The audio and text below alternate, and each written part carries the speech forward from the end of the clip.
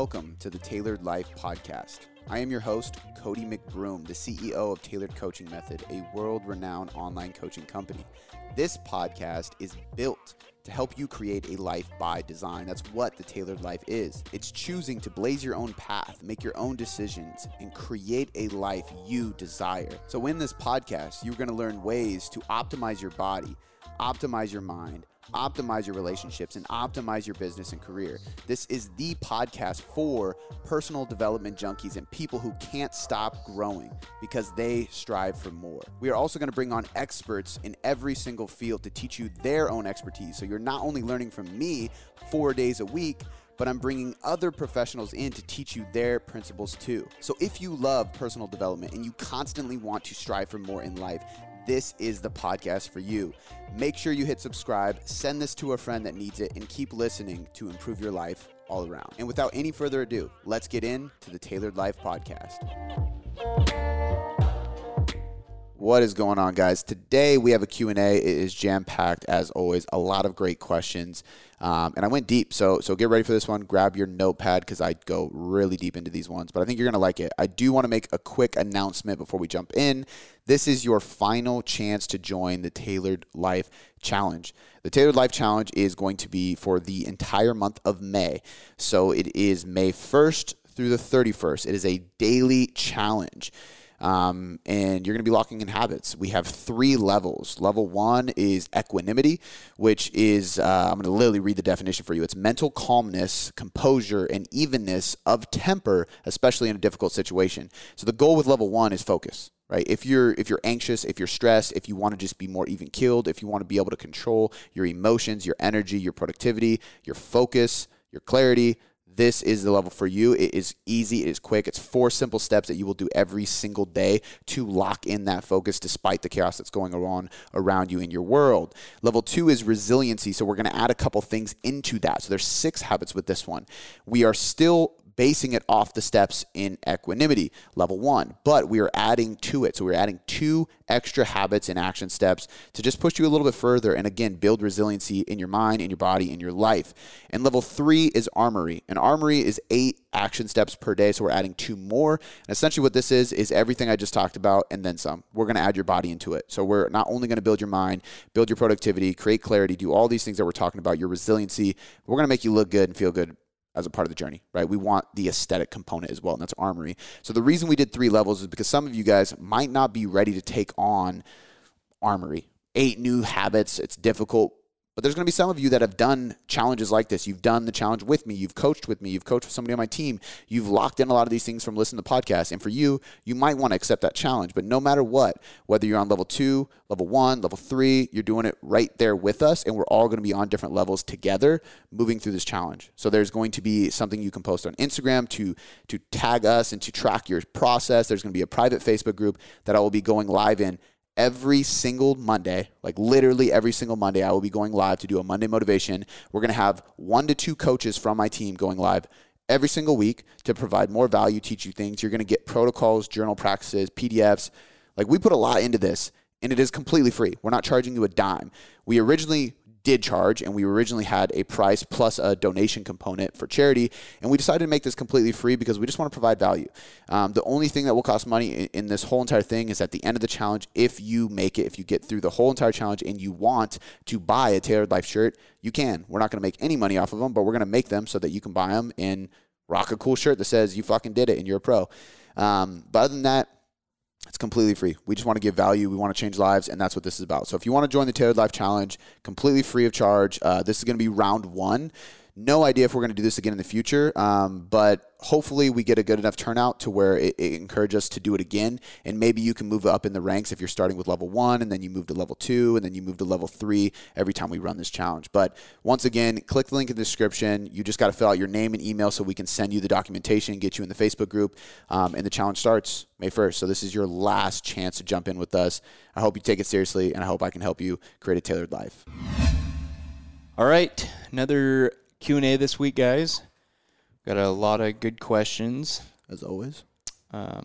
Get right into it. Let's do it. Let's jump into it. We got first question comes from Focus Fuel and Nutrition.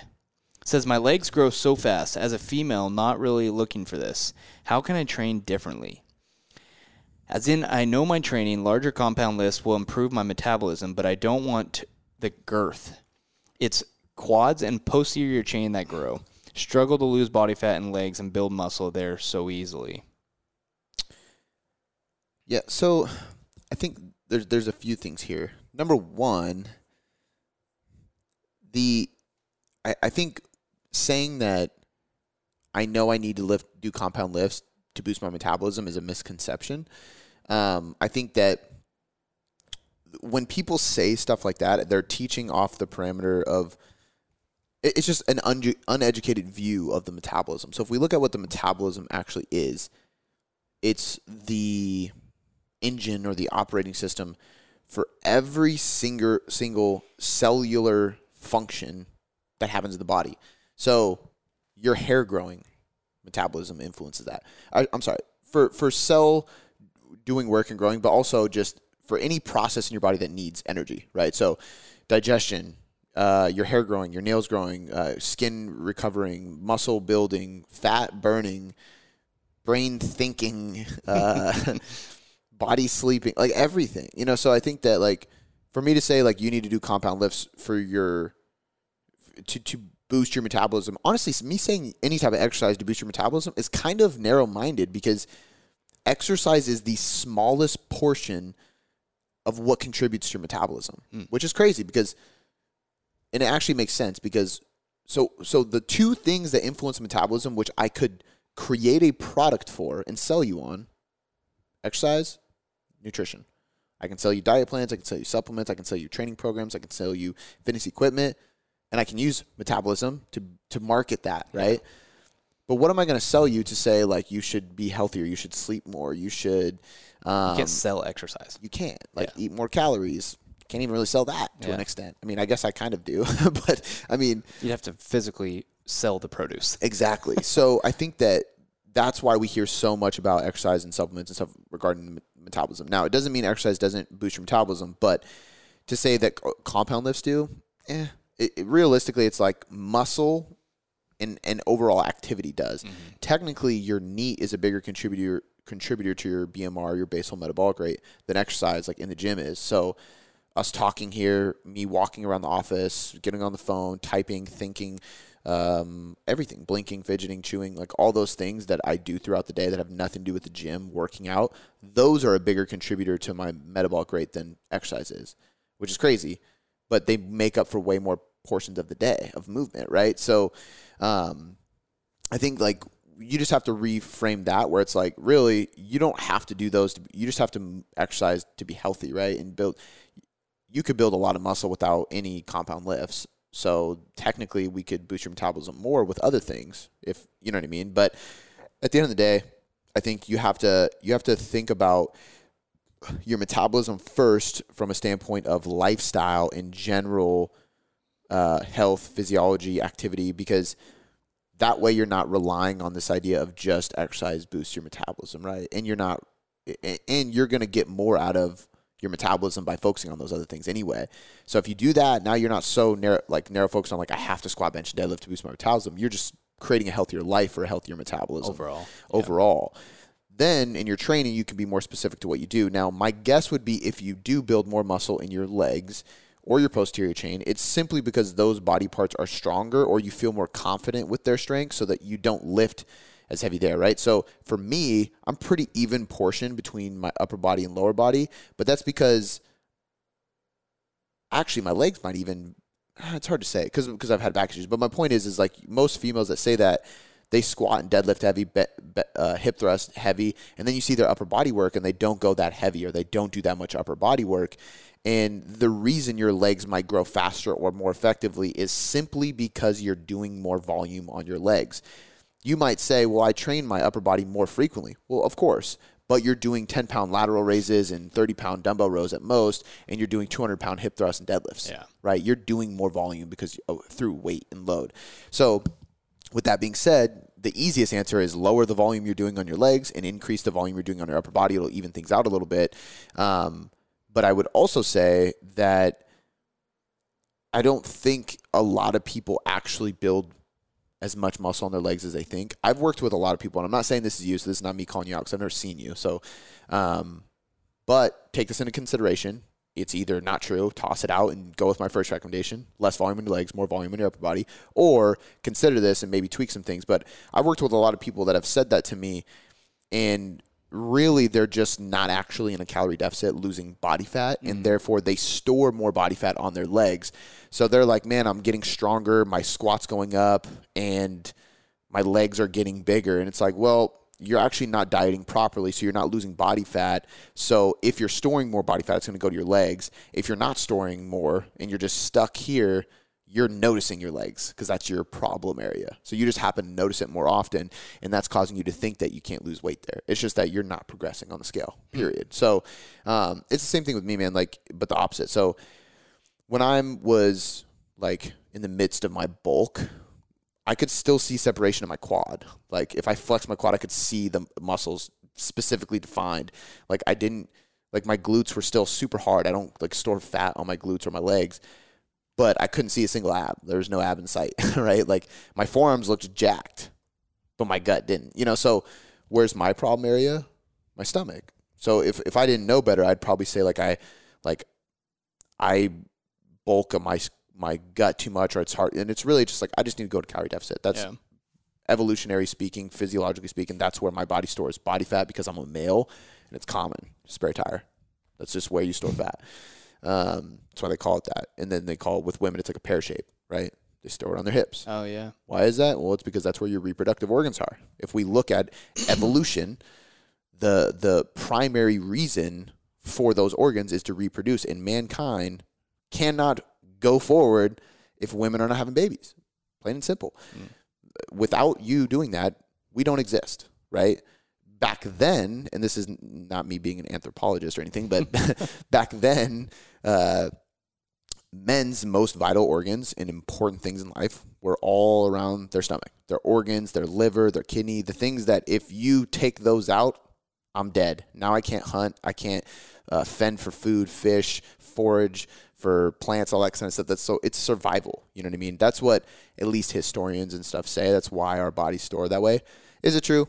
Who knows, really? My guess would be that it is true. It makes a hell of a lot of sense. Yeah. I would think heart, but, that's just me. I would think that too, but...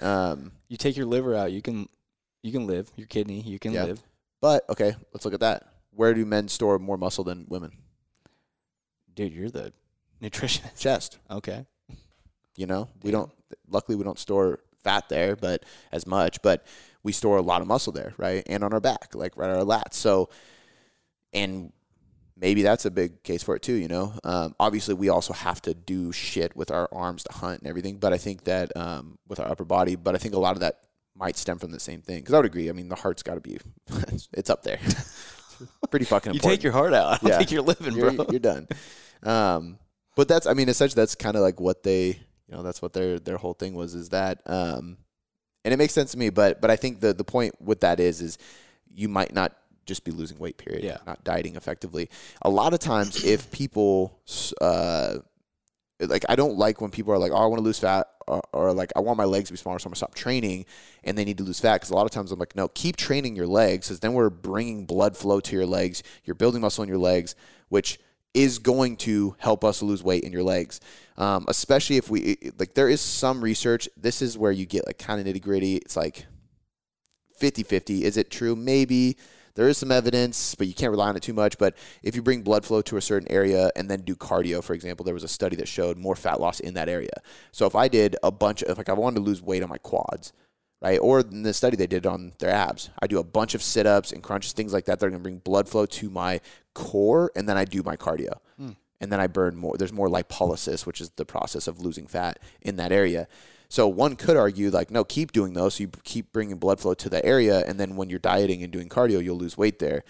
Might be splitting hairs, but the other side of it that's 100% true is if I was like, hey, you're going to do a 20-pound dumbbell curl, or you're going to throw a 200-pound bar on your back and do some box squats, what do you think burns more calories?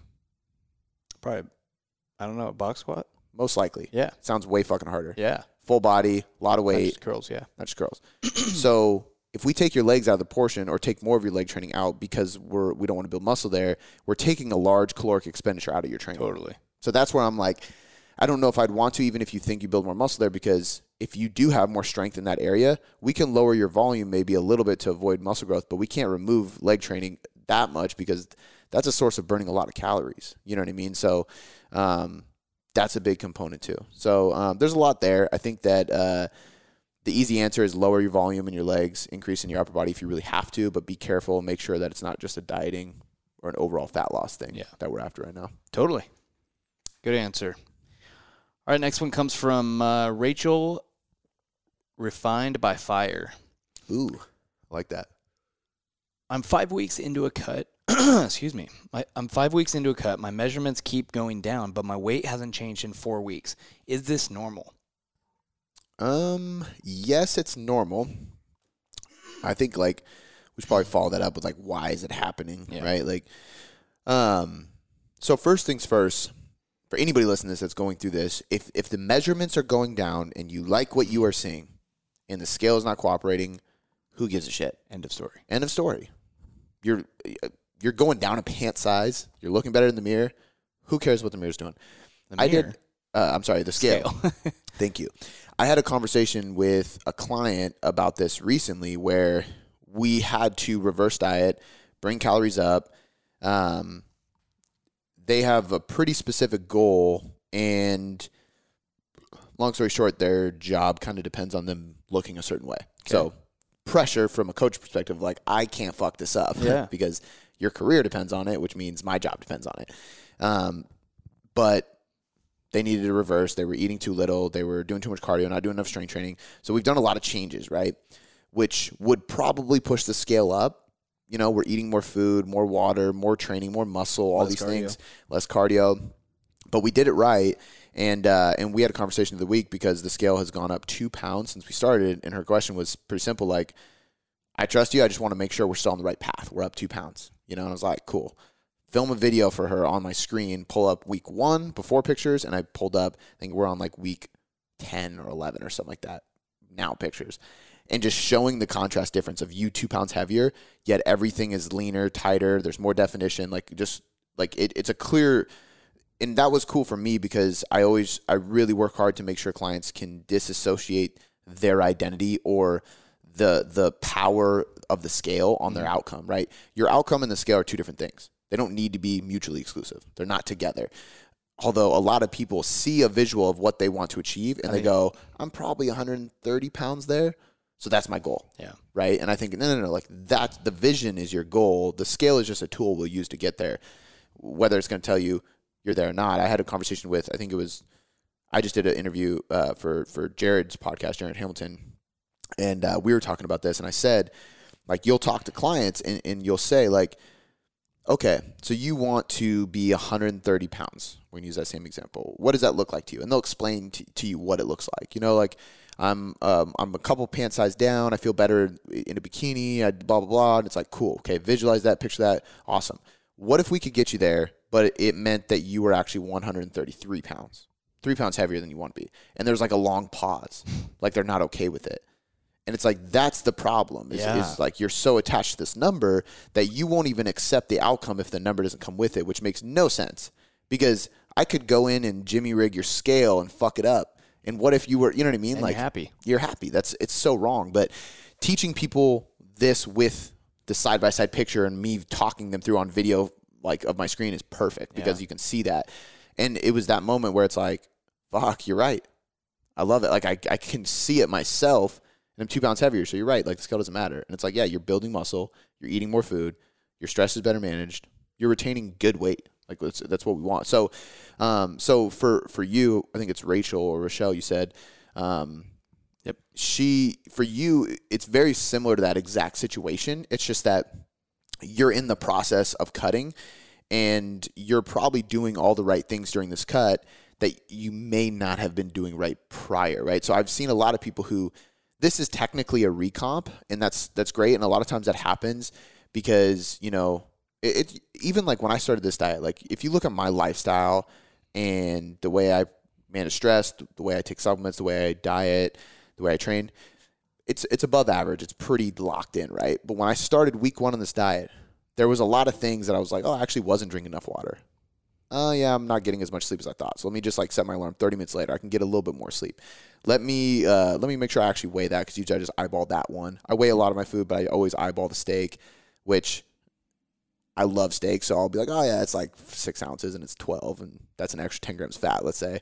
Not literally, but that's a huge difference. Or like I said on the other podcast we recorded, where it was like, oh, there's leftover steak. Yeah. I'll eat it, and I just don't track it, because I'm just like, oh, it's just steak, whatever, but that adds up. So I think like little things like that tighten up, and then you experience a recomp partially because you're sleeping better, you're recovering better, you're training harder, you're more hydrated. Like all these little things are adding up, because once you start a diet, it's kind of like a mindset thing. It's why I do my greens drink in the morning. It's like, this just gets me into like health. Like I'm ready to go. This is starting with a healthy habit.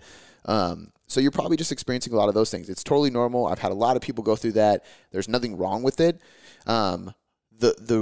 When you want to change something because of it is when you said you're 4 weeks in. So let's say you get 6, 8, 10, I don't know how many weeks. It could be next week by the time it could have been last week by the time you listen to this, because you asked the question a couple weeks ago. But by the time you get to week 5 or 6, let's say, if you're still at that same weight, but measurements are no longer going down, biofeedback is no longer improving. Maybe it's static or decreasing, or the scale is still not going down, and whatever it is, like all the things that we want to be improving, if not enough of them are still improving, now it's time to adjust. So right now your measurements are going down. Some of the other metrics aren't, but we know your measurements are going down. It means you're losing fat. But if that stops happening and your weight's still not going down, at that point, that's where I'm like, address it. So I would probably, usually a diet manipulation that's safe to advise is like 5% calorie reduction. So take your calories, times it by 5%, so 0.05, and adjust that amount downward from either carbs or fat. Yeah. So 5% of your calories from carbs or fat, take it away. That's your adjustment. Go. If you don't see a drop within 2 weeks, drop another 5%. And basically follow that until you see a consistent trend down. Totally. 5% is a very small adjustment, so you won't see a crazy change. Sometimes you don't see a change at all. But it's a safe adjustment for me to say on a podcast without knowing the person, because it's not a huge drop, but it's a drop significant enough for most people to make some kind of change. Gotcha. So. Dude, it's sad, it's crazy, it's wild, but like how many people, and I guess including myself when you're conscious about it, but like having that expectation or that worry about the number on the scale, literally, like what if your scale is a pound or two off? What if you are 2 pounds lighter than what you really are, but you're, like you said, Jimmy rig your thing. What if nobody Jimmy rigged it, but it's just fucked up? It's a shitty scale. Yeah. I mean, I don't care. It's a mechanical device. Yeah. Well, and that's why I always tell people with body fat scanners, like I'm glad all this research came out on like how inaccurate they are, because people get so attached to their body fat percentage. I'm like, who gives a fuck what the percentage is? What if it's wrong? It could be, they're all wrong, body fat scanners especially. Okay. But the important thing is, like, so for example, I weigh myself every single day because I'm on a cut, right? And we take a weekly average. I really could care less. My scale could be 5 pounds off. I don't give a shit as long as it's 5 pounds off every day. You know what I mean? Because all I really want to see is the trend going down slowly. Yeah. If it is, I'm losing body fat. Yeah. I don't care how much I weigh. I don't walk up to anybody and they're like, "Hey, what's your name? How much do you weigh?" Yeah. that's not how you determine if I'm a good person. Like, and I think nowadays, dude, like now that I have a daughter, I'm like hyper aware of it.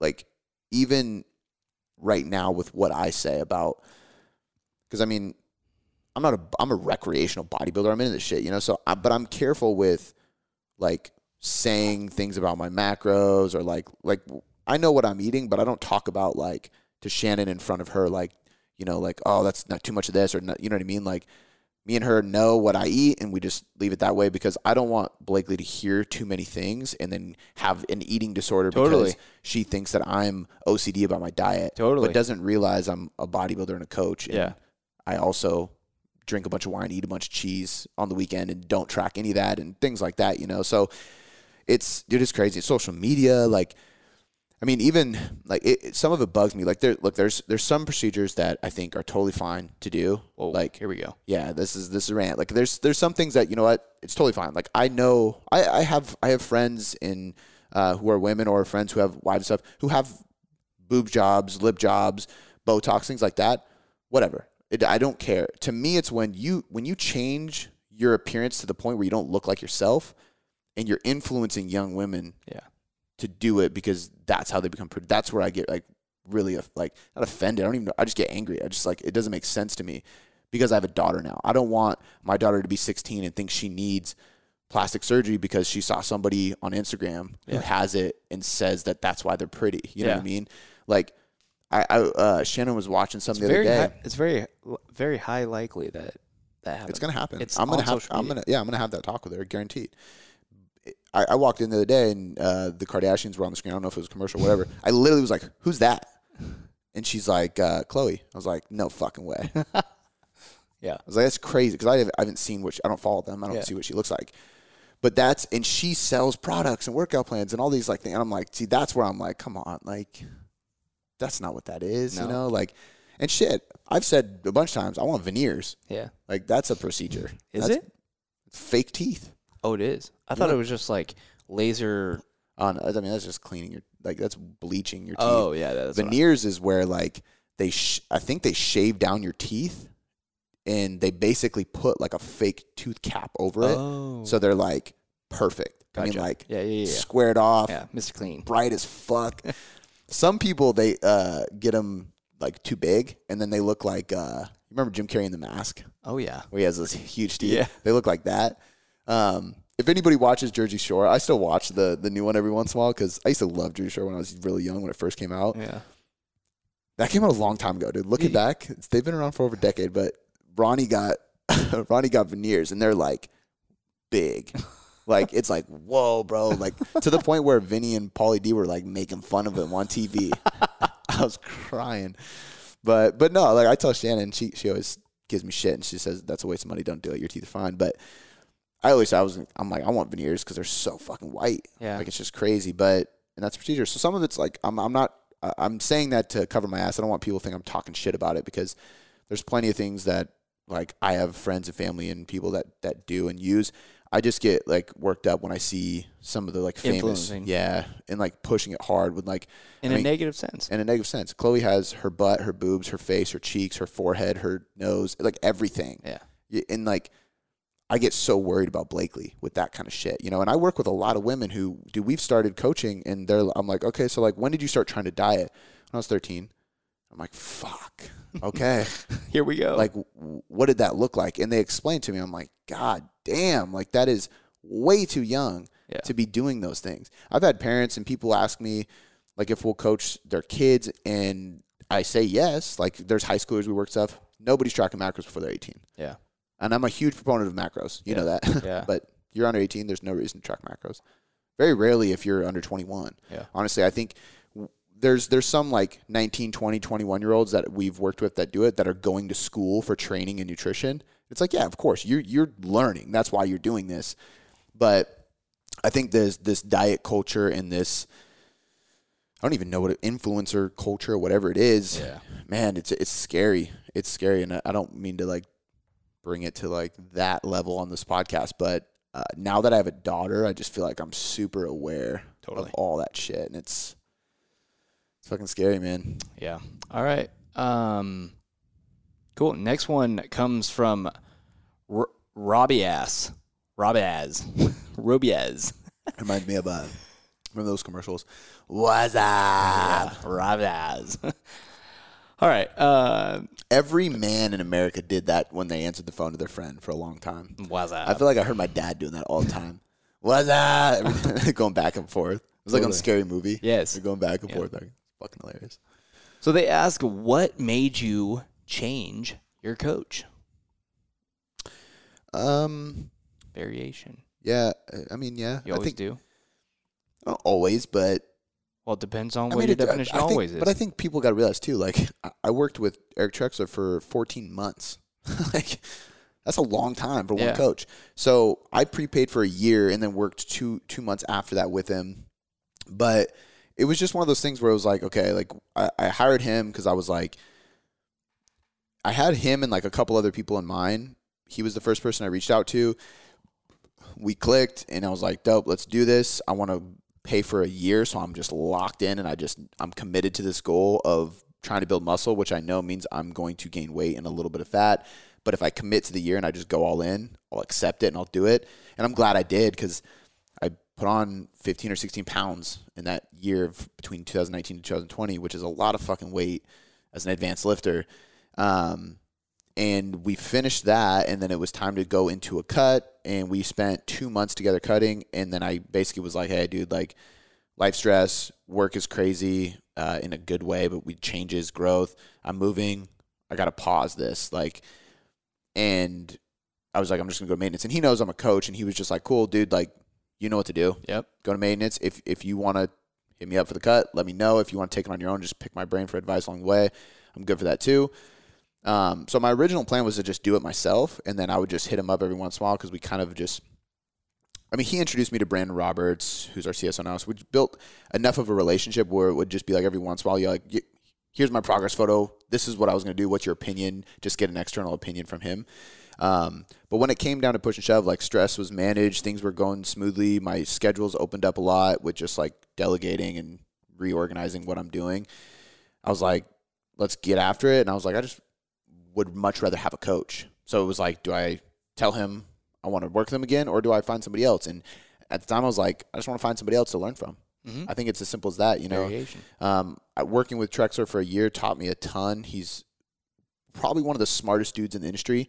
He's, I would say, primarily a researcher and a creator, and then he's a coach. He does work with people, but like, if you're not following him for just his content and his, like, what he puts out in the research, you definitely should. Yeah. Mass Research Review. He's one of the researcher writers there. Probably the one I read the most from, because he does the majority of the supplement and nutrition research papers in Mass, him and Eric Helms. But yeah, and it was just one of those things where I was like, all right, I'm going to find somebody new. Jackson Pias was on my list. I had him on the podcast. We talked a bit afterwards, like probably about a year ago. And, just like the dude. I think it was last February. Yeah. I think this is one of those things too, where it's like this. Okay, so like, I'm going to get a new coach, somebody I respect and I want to learn from. So I had him and a couple other people that were in my mind. And it ultimately came down to, at that point, who do I like relate to the most, to where there's a level of accountability. You know, like, I think that if you're looking at two coaches and they both have the same credentials, both have the same price, like, what do I do? Go with the one that you either respect more or you relate to more, because subconsciously you're going to be more accountable to that person. Totally. Because they're checking in with you, you're checking with them. You want to be a great testimonial or transformation for them. Yeah. And yeah, I mean, and there's just a lot of random shit. Like, he's young. So I think he's actually younger than me by like a year or two. So we're similar age, skateboarders. I used to love Dragon Ball Z when I was a kid. He loves that shit. He's on another level. Yeah. But he loves Dragon Ball Z, and I saw that, and I was like, oh, that's dope. Like, I used to fucking love Dragon Ball Z. Yeah. And so I was like, these little things that I related to him with, and he's fucking jacked. Yeah. It's like, wouldn't mind looking as jacked as you. I relate to you a lot, and you actually put out research. I think that's probably from the respect side of things. He's now probably one of the leading researchers and one of my favorite topics. Diet breaks. Like, he's like the leading guy in diet break research. And if there's anything I talk about quite a bit over the last 5 years, it's refeeds and diet breaks. Yeah. And every time a new study comes out, I'm immediately like, let's dive into it. Let's talk about it. So that was definitely, and even with Eric, he was the leading researcher on metabolic adaptation. So like, two topics that I'm like really interested in. So I think I gravitate towards their stuff a little bit more. But ultimately, I think the biggest lessons there, like, you should learn from different people over the course of your fitness journey or the course of your career. But you should always finish a goal with who you're with. So by no means would I have switched coaches if I didn't already finish the bulk, or I was taking a break from everything on purpose. Like, I didn't take a break knowing I was going to hire Jackson. I just took a break because I needed it for my life. Totally. And then when things opened up again, it was different. But I spent a whole entire year on one specific goal with him: build as much muscle as possible in 12 months, right? If I got 6 months in and was like, oh, I'm going to go to a different coach and keep doing the same thing, it would have been way less productive, and I would have spent wasted time, because they'd have to learn my body and how I respond and what my lifestyle's like. Just unproductive. Totally. So commit enough time for a single goal with a person, and then switch only after you've accomplished that goal, is my opinion. Yeah. Totally. Hey. Do you want quick, easy, and fast fat loss? So fast that it'll happen in 30 days and maybe all you have to do is take a pill?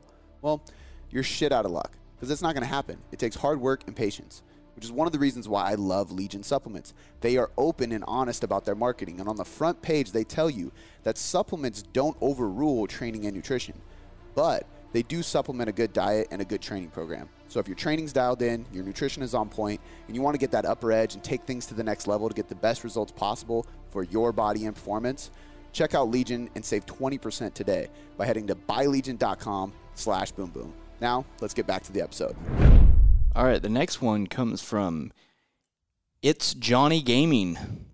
I am having issues balancing life, work, and school while being a new father. Johnny Bananas. Do you have any tips, Cody? I have a lot of tips. I have a lot of thoughts. I have a lot of thoughts. I don't want to act like I'm an expert here because I'm not. But you've been through a little bit of that. I have. I was a few things on that. Like the first thing would be you're probably harder on yourself than you need to be about it. I think that, partially being an entrepreneur, a father, somebody who, and I mean this in the best way possible, is never satisfied. I always want more. I was always really, I've actually just started giving myself grace with this, but like I've always been really hard on myself about like not being there enough for my family and stuff like that. Because raising a kid's hard, and if I see Shannon having a bad day or a rough day, I immediately put it on myself as like, fuck, I should be here more to help, or if I miss something, that's my fault, like things like that. And that's not always the case. It's reality. Somebody's got to do what I do. And it wasn't until really fucking recently when we moved in the new house, my dad came over and he said what he said about like his work schedule, like from the point I was born till I was like young teen, but like gone to work before I woke up, home after I went to bed, and my mom woke me up and put me to bed basically. And like hearing that, I was like, fuck, actually, I'm killing it. Yeah. Like, did you mention that to Shannon? He was saying it to both of us. Okay. He was over having a drink with us, and he was just, I don't remember what we were talking about. He was just talking about this life and childhood, and we were sharing stories, and he just kind of brought up that. I think we were talking about business. We were talking about like me and blah, blah, and then he was talking about when he ran a company, which he was the president of a company, so he didn't own it, but it's just crazy because it's like, damn, actually, I should probably give myself some grace. Like I am crushing it, And I think that's one tip. Don't be so hard on yourself. The other tip is maximize the time you do have. So like when I get home, I literally grab Blakely, I walk right downstairs to the basement, which is her toy room, and I just fucking play, right? The only time I take out my phone is if she's doing something hilarious and I'm like, I'm going to take a picture of this and put it on my story or something. And she actually likes talking to the camera now, so it's funny. But like yesterday, came home, threw out a big sheet in the yard, and she has this like big sand bucket, and we just sat there and she's just building sand castles and shit, like just hung out. She didn't stop and go, damn, Dad, I only got 3 hours with you today. Yeah. I got 8 with Mom. Yeah. She's not counting. Yeah. She doesn't know how, but when she knows that you do have it, or when she does get that time, she has that time. That's all that matters, right? She and that's like one thing I've told people too is like they're not counting the hours you spend week to week. They're just remembering the time that was spent. Yeah. So if you spend that time stressing about school, stressing about work, texting, DMing, doing whatever, they're going to remember that. Like I think that's the big thing. I mean, there was even one time where she literally told me to put it away, like in her own words, my phone. And I was like, damn, that's fucked. She recognized it. She recognized it, and that's a bad sign. Yeah. And that was like over a year ago. Yeah. Definitely. Yeah, it was. And now, like, the only time I take it out is like, well, I sent you a video, right? Because I was talking about Blippi or something. Yeah. And she wants to just, like, lay down because she's tired from playing. We'll sit on the couch, and she wants to watch Blippi, and I hate Blippi. It was like kids playing Play-Doh. Oh, no, that's what it was. Yeah. I don't get it. They want to watch other kids playing with things. I'm like, Blakely, you have a Play-Doh station right there. the table with the different, like, stencils so we can make things out of, like, let's play. Yeah. No, you want to watch other kids play Play-Doh. But so when she's tired and laying on me, I'll pull out my phone and play with it and stuff. But But yeah, I think like just remembering that it's about the time you spend, not how much time you spend. Like Totally. like what you're doing during that time. Life has sacrifices, so you got to look at your school. Like this guy's going to school and working and being a father, all this stuff. You got to look at the things that you're choosing to do, school, potentially work. I mean, you got to work, but what you're doing, stuff like that. And you have to weigh out the sacrifices that requires and decide if it's worth it, right? So for me, in order to do what I do, I understand that I have to spend more time than the average person doing the things I do. And because of that, I get less time at home. Because of that, I choose my Saturdays to just be spent with my family and not with friends and doing stuff. It's not that I don't want to hang out with my friends and go have drinks and barbecue and shit like that. I miss the shit out of all of them. But I understand that there's a sacrifice I have to make, right? Yeah. It doesn't mean I never do it. It's just that, like, if it's just a random Saturday, it's probably not going to happen. Yeah. You know what I mean? But if it's, you know, like we tried to do it and then COVID hit, but like the barbecues once a month here, stuff like that, like 100%. Like I'm all about it. But it's just knowing that, like, okay, if you're gonna make the choice to do those kind of things that require a lot of time for yourself, then you have to make sacrifices elsewhere in your life to give back time to your child and your wife, Totally. or your husband, whoever it is. Yeah. That's important. So it's like that sacrifice time, like balancing that scale. So between giving yourself grace, maximizing the time you spend, and that, man, I think it's really just that present time. Like that's the biggest thing. It's definitely not fucking easy. Yeah. It's hard. Nobody expects it to be easy. I think. Yeah, I don't know. Do you have any thoughts or perspectives? Yeah, on I think that I agree. I think when you do have that time, I don't have any kids or anything, but I also think on the other spectrum, like you say, you only get 3 or 4 hours with your kid, but the other 8 hours that you do spend at work, I just talked to Josephine last night about this. Spend that time at work, working 110% effort to be able to make the future, so you don't get 3 hours with her for the next 45 years. You continuously get 4 hours, then you get 5 hours. The next thing you know, you're at 55 years old, retired, and you get the whole day with her for the next 10 years. Yeah. Yeah. I hope a lot more than that. But you know what I mean? Yeah. I was just thinking, like, I am 31 years old right now. This is what I said to her. I was like, if me and Cody work for the next 25 years, and I told her about Anna Priscilla or whatever, and I was like, if we work at this for the next 25 years, right, and I am 55 years old, and I can have a vacation home, and we're working, 5 months out of the year, so we can spend 4 more months or 6 months doing whatever we want, like doing a month vacation in Italy or something, at 50 years old. Yeah. My parents are 50 and my dad's retired kicking it. Yeah. And he's like, I get 30 more years of this until I'm crippled because I worked very, very, very, very hard. You know what I mean? Like, I'm like, okay. That's that whole work now, play later thing. Breathe for 25 years. Yeah. Well, I mean, like, what I mean by that is be patient and work extremely hard. Yeah. And that's the same principle as maximizing the time with her. I'm saying her. I don't know if he said he had a daughter or a son, but for me, it's her. Maximizing my time with Blakely, it's the same thing as maximizing my time here. Totally. So Same that concept. I can do that there. And I think that, like, if I look, because I made a post about like balancing and stuff, and the other day, and somebody commented on it, and basically was like, I completely disagree with you. And they said that, like, you're not gonna, like, she's young, you're not gonna get this time back. So I disagree. Like, that's valid. Same time, Sacrifice. Yeah, sacrifice. So it's also a quality of life thing. Like, Totally. because I do what I do, she gets a quality of life that she wouldn't get if I didn't do this. I also So, like, I mean, there's value in that, and it's not about money. It's about being, like, her mom gets to stay with her all day. Yep. Like, they're best friends. Like, that's huge. We have a neighborhood full of kids that she loves hanging out. Like, that stuff is important. A big backyard, that's important. So I think, that stuff is huge. In what I do, going back to your point of maximizing your time here, even if, like, I have this list of shit to do. If I'm dicking around and scrolling through Instagram, doing all the stuff that's really tempting to do while you're working, especially when you don't, like, for me, I work for myself. It's hard for me to, like, I can't, do anything else. Like, but if I avoid those things, I have discipline, I just grind, I get everything on that to-do list done. When I go home, not only do I have the time with her, but I'm not thinking about shit I didn't get done today. And I think that's, for me at least, that's the hardest part. If I don't get all my work done, it is so hard for me to remove it from my brain at night because I'm trying to think about how am I going to finish it faster tomorrow to be back on schedule, and who do I need to send shit to, and fuck, I forgot to do this. So to me, if you're planned, you're dialed in, and you're taking your job or your school very fucking seriously and you're maximizing that time, you're not distracted later when you're with them. Yep.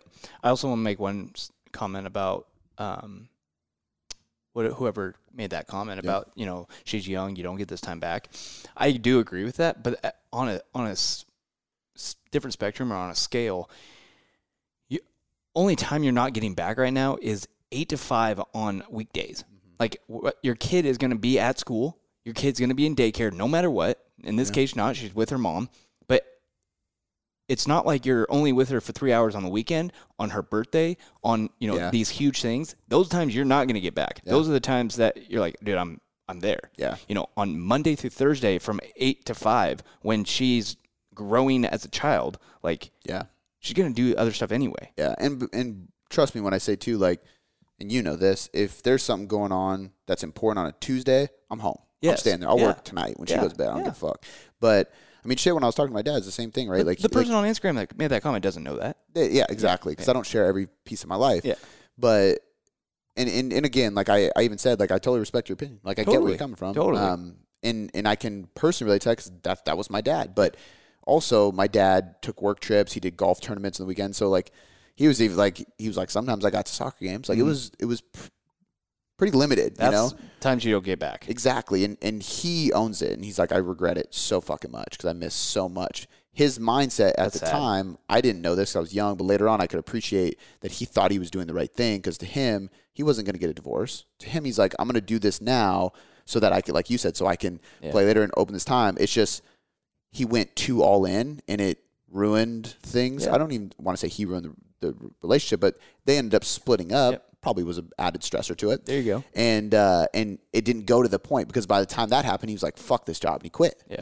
And then he's like, I want time with my kids. So it bit him in the ass. But I think for me, what people wouldn't know either is I worked 7 days a week. Like, I was at the gym Monday through Saturday. So I had 1 day off from the gym, but I was trying to build my online business in the morning. So I worked from morning till night, literally. Pre-coat. And then I was working on the weekends to prepare content and shit for my online business throughout the week and programming for my clients that I'd see in the gym.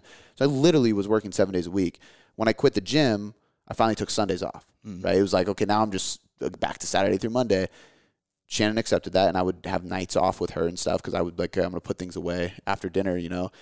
And then by the time we had Blakely, it was like, okay, now I'm done at 5. Like, I'll be done at 5. I got to work a little bit on Saturday or Sunday. I got to get some shit done. And then eventually it was like, no more weekends at all, always done by 5.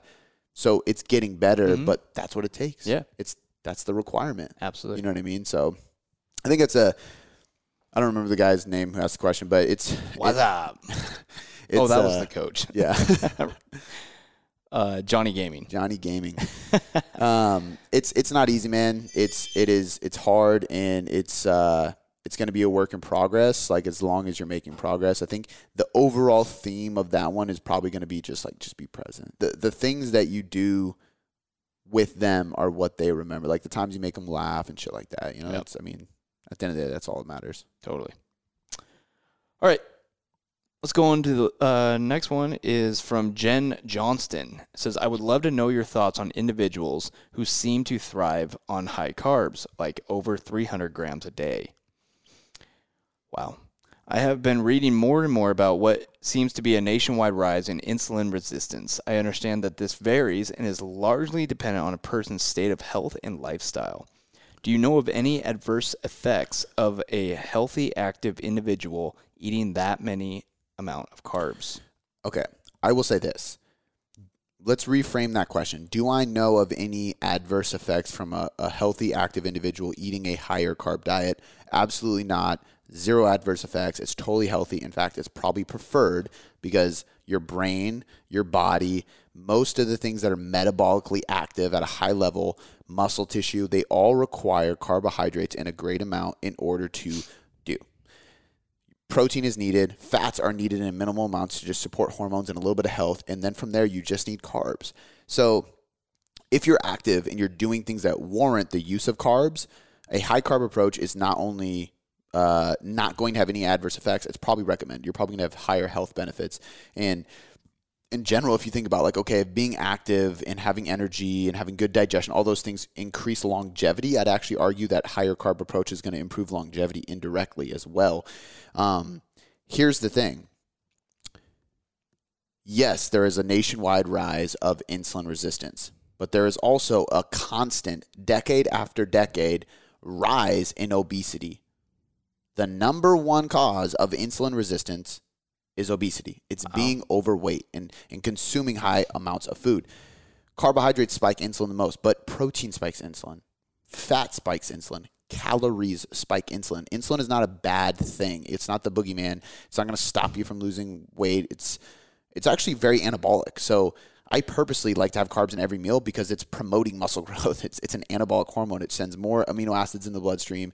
It fights catabolic hormones like cortisol. It's like, think about it like this. A bodybuilder's job is to be as shredded as possible and as jacked as possible, meaning you want as much muscle and as low fat as possible. Bodybuilders who are taking drugs, so non-natural, they inject insulin into their body because their body's not producing enough insulin. So if insulin was the cause of obesity, why would ripped bodybuilders be injecting it into their body? They're not. The reason this is happening is because they're tying correlations together. So insulin is high in the nation.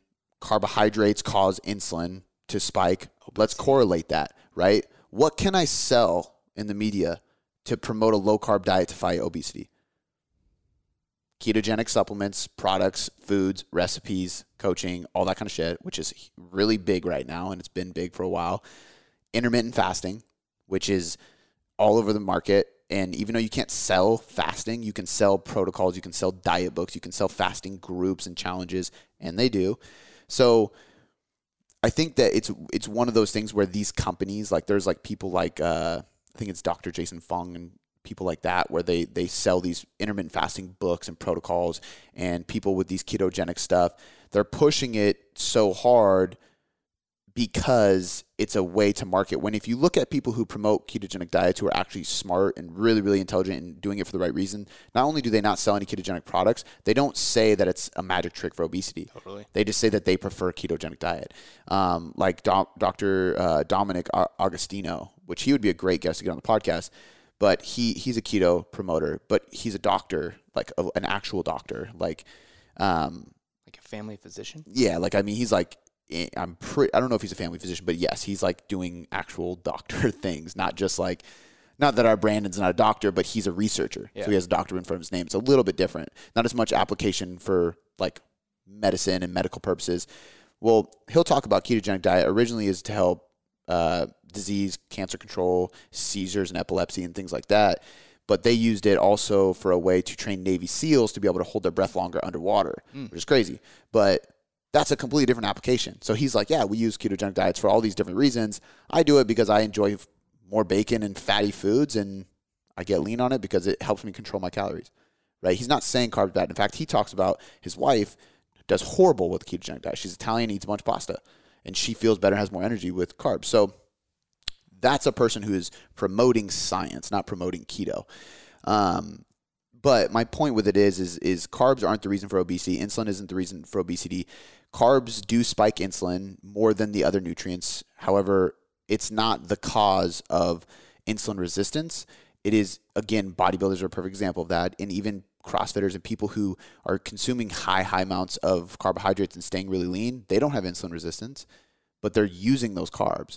So obesity is the cause of insulin resistance. And if you have insulin resistance, it can be helpful to go on a low-carb diet to reverse that, but carbs weren't the reason you got there. That's the biggest take-home here. Now, as far as like 300 grams, it's all relative. You know, when I'm on my maintenance plan, like I'm consuming anywhere between 375 to 400 grams of carbs a day. And I'm not a huge person, but for me to just maintain weight or gain really slowly, that's usually about where I sit at. I started my cut with 298 grams of carbs. So basically 300 grams of carbs. Technically it was 298, but I round up or down, you know. Mm-hmm. But that's 300 grams of carbs, like you said. I'm 175 pounds on a cut. That's not that crazy, but that's a good amount of carbs. Like, and that's where we started. We just dropped my carbs down to 360 something, but that was a pretty high starting point for a diet. Like, I'm trying to lose fat and I was consuming 260 something. I was like, wait, You're looking at me weird. I'm like, what's wrong with that math? It went from 298 to 260 something. There we go. But 300 grams to 265, I think it was, basically, if we're rounding. That's a good amount of carbs, but it's all relative, right? I've dieted people who started their diet at 400 grams and we dropped to 360 grams during a deficit because for their activity, their body, their size, that's what they needed. I've also had people who were maintaining on 200 grams and we dropped to 160. So it all depends. Like, this 300 gram person, how much do they weigh? How old are they? What does their training look like? How much do they move? How much do they sleep? You know, like, it's so hard to say. It's all relative. Yeah, a lot of variables. The big take-home point that I want everybody to know is, like, carbs aren't the devil. Like, I just did that post, the high carb. Yeah. I mean, I didn't just do it. It was a while ago, but the swipe one, like, that did really well because it's crushing all those facts. Yeah. I really like those ones because I put the studies in there so people can't argue. I'm waiting for somebody to debate me, and nobody can debate me. I had somebody reach out to me and say that they posted something similar, but they had a bunch of these RDs, registered dietitians, kind of attack them about protein demands. And she was basically like thanking me for posting it. And I was like, people won't argue with me because I literally put quotes from the studies in the graph. Yeah, I saw that. So fucking debate me. Yeah. That's science. Like, you're going off of old textbooks from your college class that is decades old. Like, no. But yeah, you're fine. Eat carbs as much as you can. So as long as you're not gaining body fat and weight, you're not going to get insulin resistance. You're not eating too many carbs. Yeah. So cool. All right, guys. That was the last question for the day. Remember to check out the Taylor Life Challenge starting this next week. Yep. So, is it where are we at with this date one? Is it launching next week or is it going next week?